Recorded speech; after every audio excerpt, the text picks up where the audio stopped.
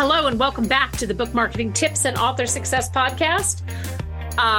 This is the first full show of the new year. Happy New Year, Amy. Thank you. I appreciate it. Happy New Year to everybody listening. We hope that you had a really great holiday. We know it's very difficult to come back the first week of the year. It's like, oh my gosh, it's very hard, but we're so glad that you're here.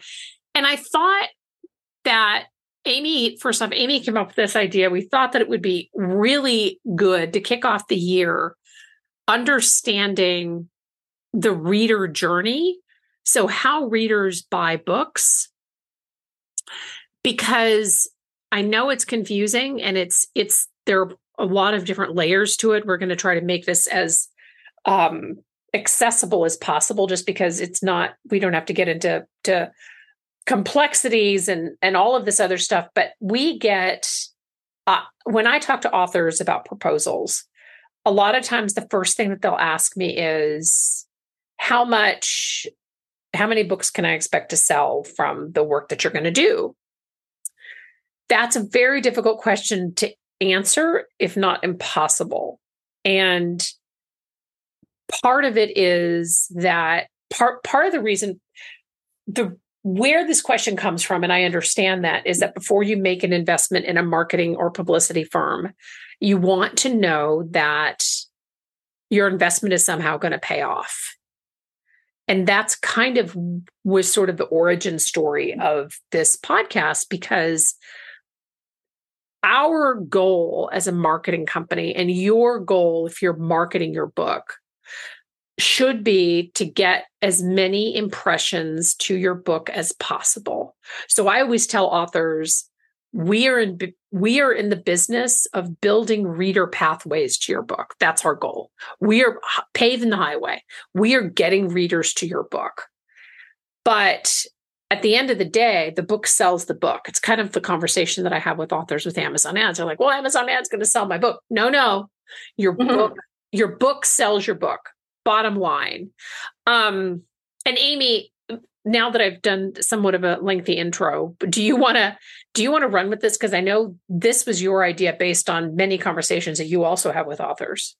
Yeah. So Penny, you tend to have these conversations at the beginning. And because I'm often the point of contact in the middle of the campaign, authors will check in with me and say, okay, the campaign's been running for 3 weeks. And I'm looking at my sales numbers. Is this normal? What do you expect in the next couple? You know what I mean? Which again, as you said, they've made an investment. This is a big deal. You know what I mean? This is a big project for them. You put a book out there, so we never want to diminish the work and the effort that's gone into that. But again, if we had definitive answers for that kind of stuff, we joke about it all the time, Penny, we'd already be retired and living in France. And right. Because we'd be selling campaigns that sell books and guarantee success. And we would have been doing that for a few years and be good to go. Right. Yeah, exactly. But it's really not that simple. And I think, and so when authors talk to me about that or ask me for my input, I like to remind them about the actual reader process of buying a book, because it's easy to think, my book's not that expensive. Like, people should be buying it. It's great. I've had a couple good reviews. Clearly people like it. I don't understand why everybody that lands on my book page doesn't just click buy. And it's true. Books are relatively inexpensive, but they're surprisingly not an impulse purchase for a lot of people. Yeah.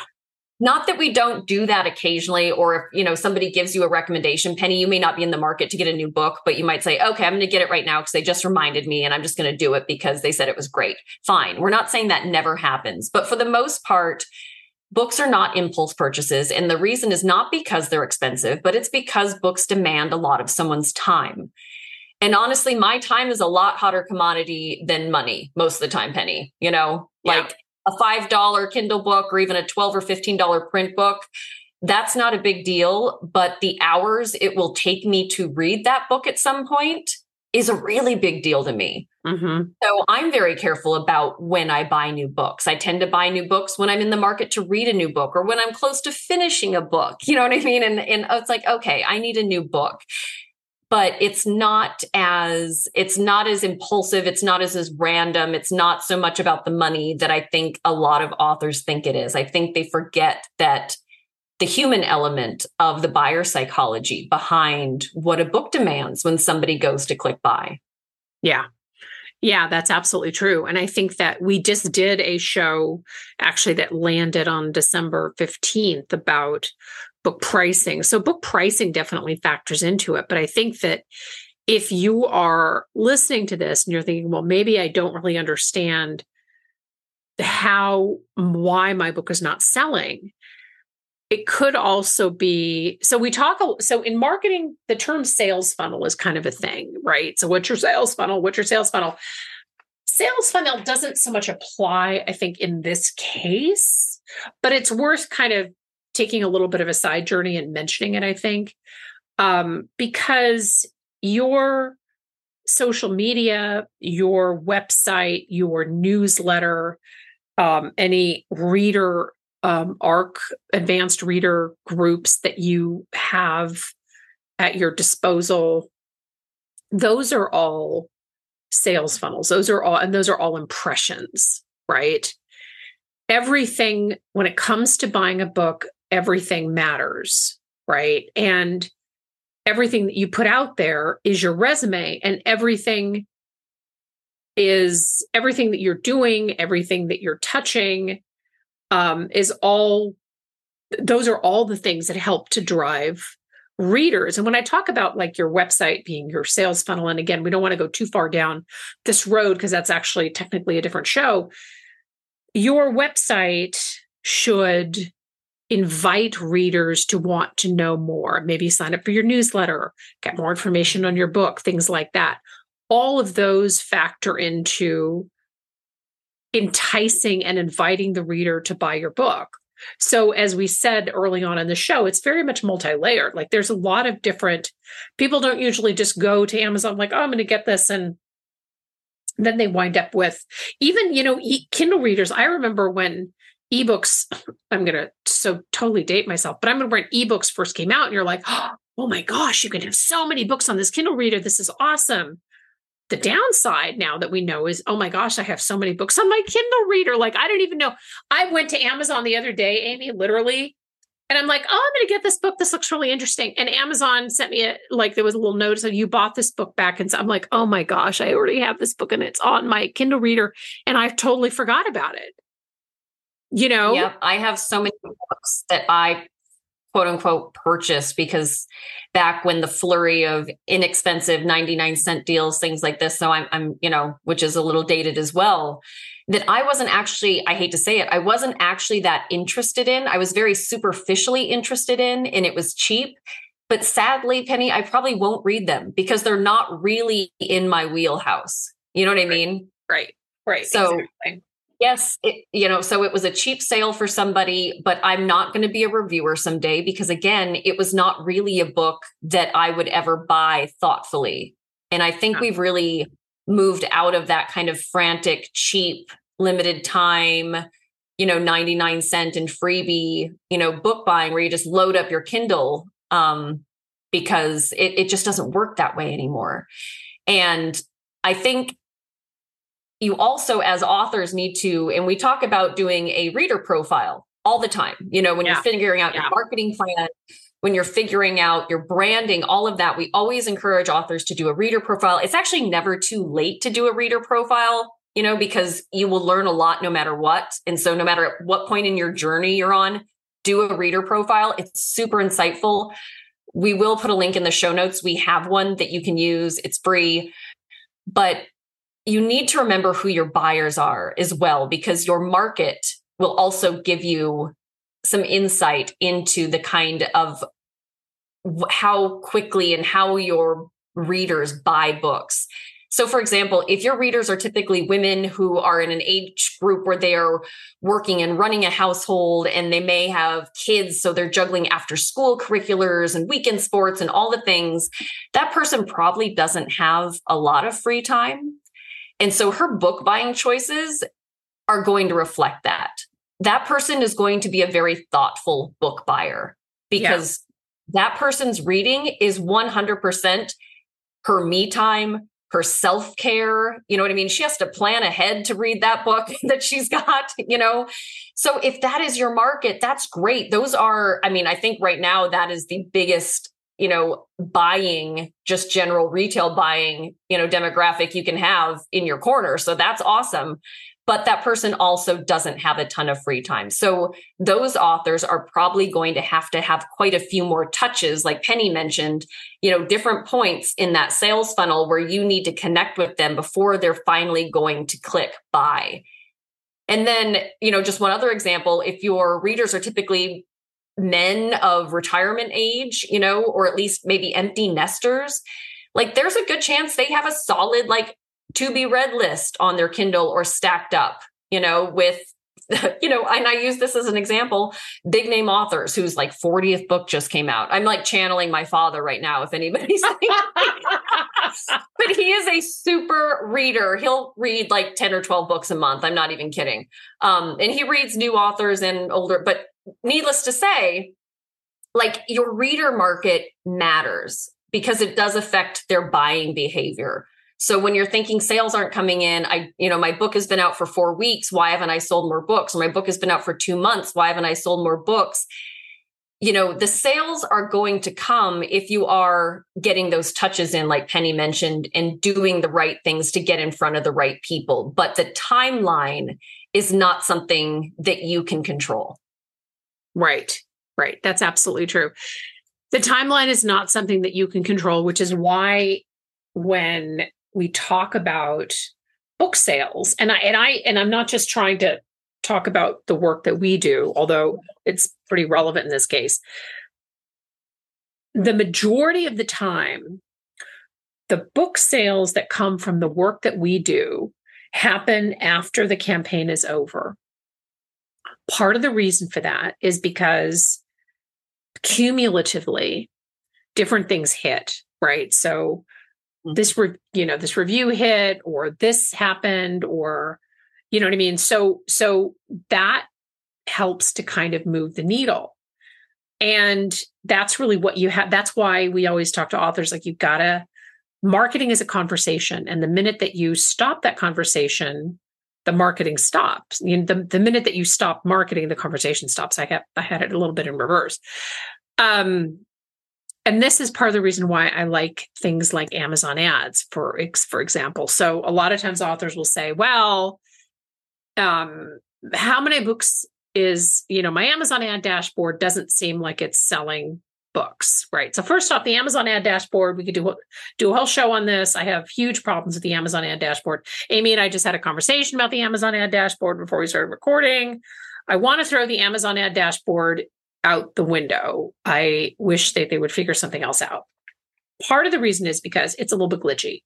So the sales on the Amazon ad dashboard are not always reported on time or accurately, blah, blah, blah. So first off, take the sales on the Amazon ad dashboard and throw that out the window. The reason that I like Amazon ads is because every time the book presents to the correct reader, it is now in front of them. And it is that multiple impression thing that feeds into that reader journey that gets people like, oh my gosh, I keep seeing this book. I have to buy this book because I keep seeing it. So your ads are there for exposure. Yes, you want to sell books. Obviously, that's the whole purpose of the ad journey, right? But let's say, for example, that I'm on Amazon and I see an ad for a book and I'm like, oh, I don't know, maybe I don't have time. Like Amy was saying, like, oh, I have a lot on my to be read pile. 2 weeks later, like I finish a book on my to be read pile and I'm like, I see the ad again for the book. I'm like, oh, maybe I want to get it this time.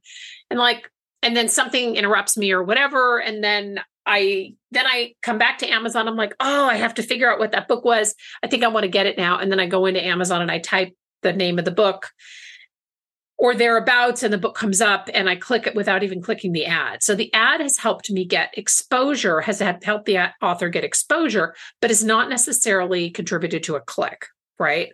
This is where like bloggers and reviewers and influencers and BookBub ads, which we do, and Goodreads, which I know some of y'all have kind of a love-hate relationship with. I get it.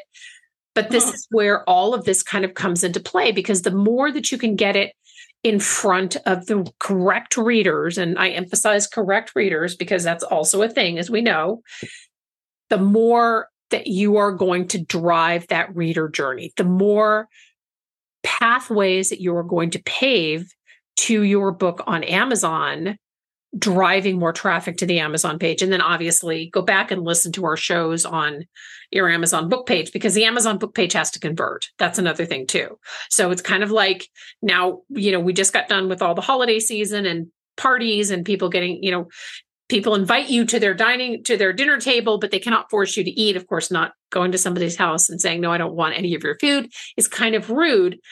Ironically, that happens all the time in book publishing, where you invite readers and they land on your Amazon page and your book description is one sentence and your book cover is awful. I'm not saying any of our listeners have this going on, but some people do. And somebody is just going to leave your page. So your Amazon page has to also actively participate in the reader journey. Amy, did I totally just belabor this and go down the wrong road?